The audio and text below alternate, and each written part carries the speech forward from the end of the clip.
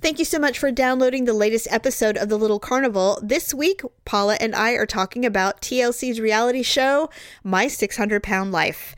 Weight loss, journeys, mental health, codependency, and we discuss it all in 15 minutes. Enjoy the show. Come one, come all. Step right up to the Little Carnival. If you love to hate the reality TV shows on the TLC network, get it? TLC, the Little Carnival? Then this is the podcast for you. And now, your hosts, stars of the Ugly Truth podcast, it's the Uggs. Welcome to The Little Carnival, the Ugly Truths reality show discussion. The Little Carnival is the TLC channel, TLC, but we call it The Little Carnival because it's so exploitive. And they find literally like the bottom of the barrel to highlight, and we all watch it for some reason. So this week, we're going to talk about Paula's obsession. I don't know if you want to call it an obsession, but we're going to be talking about the show, My 600-Pound Life. Yes. So what is this about? Okay, so I wouldn't say I'm obsessed, but I would say I'm just so fascinated with this show. Basically, what it starts out is there is an individual that they weigh anywhere, I would say, between 600 and 700 pounds. Typically, they are either bedridden or they're very limited in their mobility because of their weight. Obviously. And they just show from start to finish like what their day looks like. So they wake up, they either need help getting up out of bed, they go take their shower or their bath. One person some people actually have to be bathed outside because they can't fit in showers. Oh my God. So when they do this, so what is this, like a year in the life, right? Basically. And so the whole goal of the show is that they have decided they no longer want to be 600 pounds. They don't want to live like that anymore because they're afraid they're going to die, basically. So, that's what it is. They will. So these people, though, all they can think about, though, is food. And most often they ingest anywhere between 8,000 and 10,000 calories a day. Okay. So obviously they're not getting out and getting it. No. And so they usually have a partner of some sort. Yes. Or a husband or a wife or a fiance. What about, like, is there a parent maybe? Or usually there's a parent involved. Like they live with a parent, Right. Right. And so... And these individuals around them are typically, not small themselves, but not nearly as big as the person. Right. And so they all eat poorly. And so what they do is they make an appointment with this doctor in Houston, Dr. Nazaruddin Nazaruddin, I think his name is. Okay. And he specializes in gastric bypass surgery on people who are over 500 pounds. Most gastric bypass doctors will not operate on people that large because of the safety risks. Oh, okay. So that's why everybody goes to him.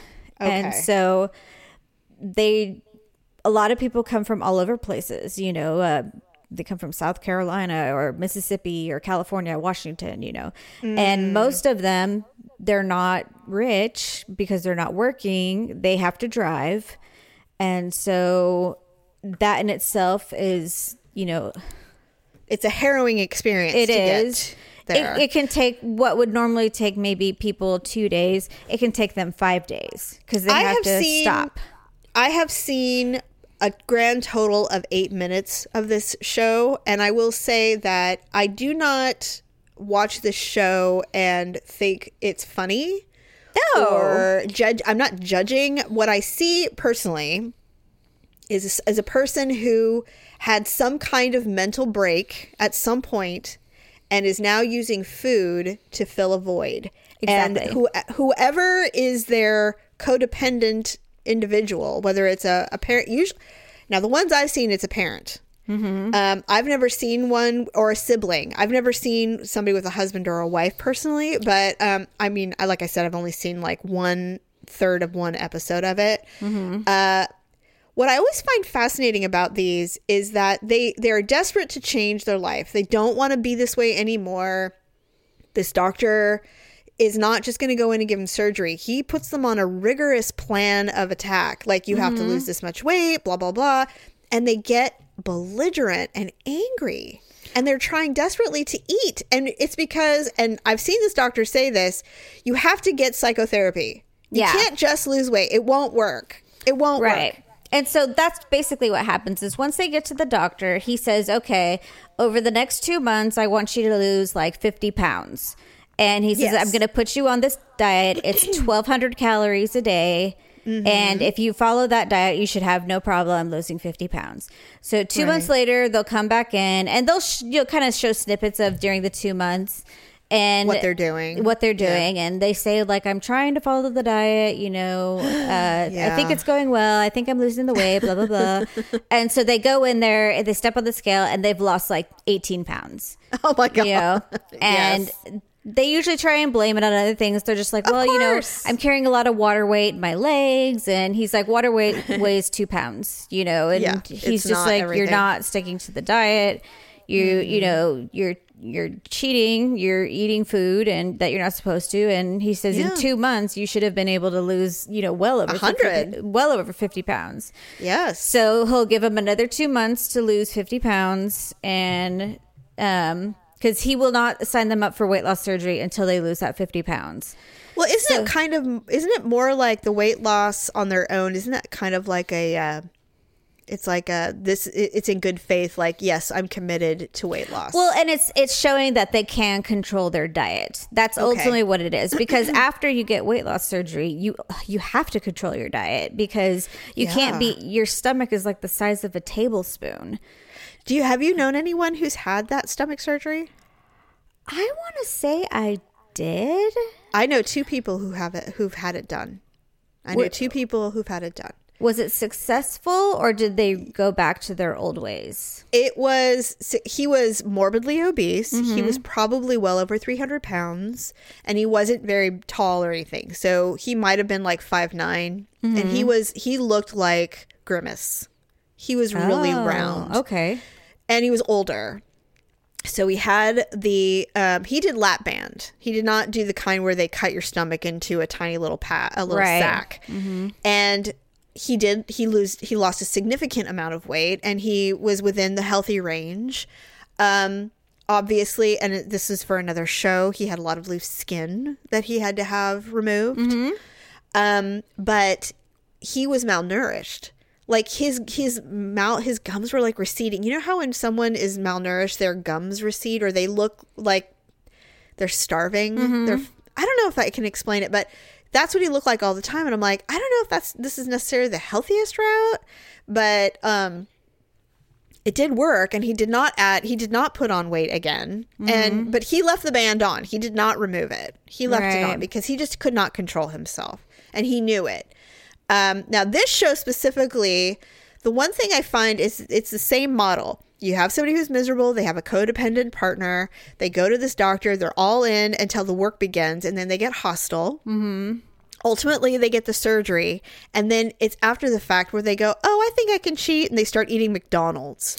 Well, I mean, that does happen. Like, it's pretty rare. But, I mean, that can happen. Most of the people, once they start, because, I mean, the weight just starts falling off usually. Oh, yeah. And the reason why is after they get the surgery, they get so sick. They get really nauseous. Yeah. Because they start to try and put things in their body that the stomach can't process. And so they're throwing up all the time. They really can only eat Jell-O and, and chicken broth and things like that. Yeah. So it's a long time before they can eat anything really solid. And why do you think you're so... I'm sorry, go ahead. They do find that, once they start losing weight, they become more motivated. Sure, it's motivating to lose weight. I love it. The psychotherapy piece of it is... just like a lot of people, there was some sort of trauma or some sort of, some kind of event in their life. A lot of these people were abused growing up, were sexually abused, suffered a death in the family. They were sexually assaulted.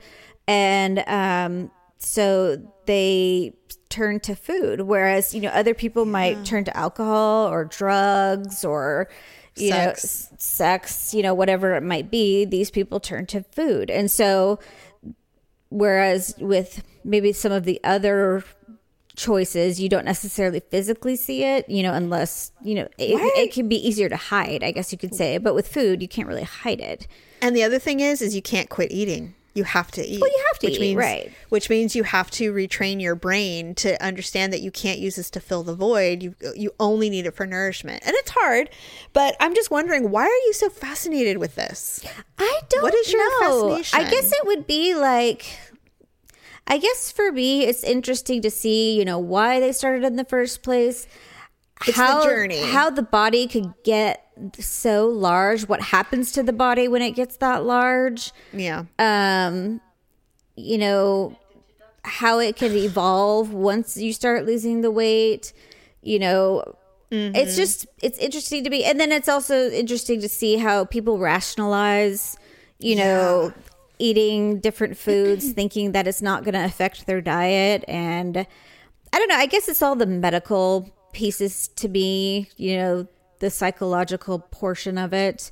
Yeah, it's weird because I know for me it's hard for me to relate. I do know someone who uses food to fill a void. They are not 600 pounds, but easily it is. I wouldn't even call it an addiction. I would call it it's a source of. It must be like a source of comfort. What I find odd about my 600-pound life is the partners who are compliant. Yes. They are literally giving them the food that will kill them. It's so strange. It's like, this person is not going to get up and attack you. They can't move. Why are you giving them anything other than salad and bone broth? Like, what are you doing? To me, it's a very strange dynamic. It's a very broken system, obviously. And I'm always wondering, this doesn't happen in other countries. Like, this does not happen in other countries. It only happens here. Yeah. I mean, I've never seen this go down in Asia. You know what I mean? And actually, one episode I saw, one husband was so not supportive of his wife doing this because he liked her as a larger woman. And that when she got to a point where she had lost so much weight, she was finally like 250 pounds or something like that. He left her and they ended up getting divorced because he's just insane. He's all, you're too thin. He's like, I don't like you anymore. Wouldn't that be an interesting turn? Because usually it's the other way around. I kind of wonder if that happens more frequently than they actually show, because by the time the show's over, they only do the first 12 months. So, I mean, you can't lose, half your body size in 12 months. I mean, it's just, it takes too long. The one thing I will say that I saw, it made the news, and this is the only reason I knew, there was a woman who, she was Hispanic, and she was like the mother of all these daughters, and she was 600 pounds. She lost all the weight, but she had done so much damage to her body. She needed a walker. She couldn't. Her body, even though she was of a normal size, she looked totally like you would never know that she had been 600 pounds. She had done so much damage to her insides that she actually ultimately succumbed and died. Yeah. I think she had a stroke and died or something. Yeah. So it's like, it's not the weight loss. There's so much damage that has been done that I have not seen too many happy endings or any where are they nows, because I know they do the where are they now thing. I saw one guy, he lost a bunch of weight and he started cheating on his diet and he started putting on weight again. He put on 20 pounds like in no time flat. Wow. His girlfriend left him. She's like, I'm not going through this again. She's like, I'm not going to watch you do this to yourself. They were pen pals. They were like online friends. And then they met in person and became engaged. And he was on the journey already to lose the weight. He was probably high 200s when they finally met. And she was really encouraging him. She's like, this is so exciting. We're going to have a great life together. And she was beautiful, by the way. And she was also overweight, but they were both trying to work towards it, which is how they met up, actually. Yeah. Is they were at a support group for people who were obese. And so he started eating again. And she's like, bye, go.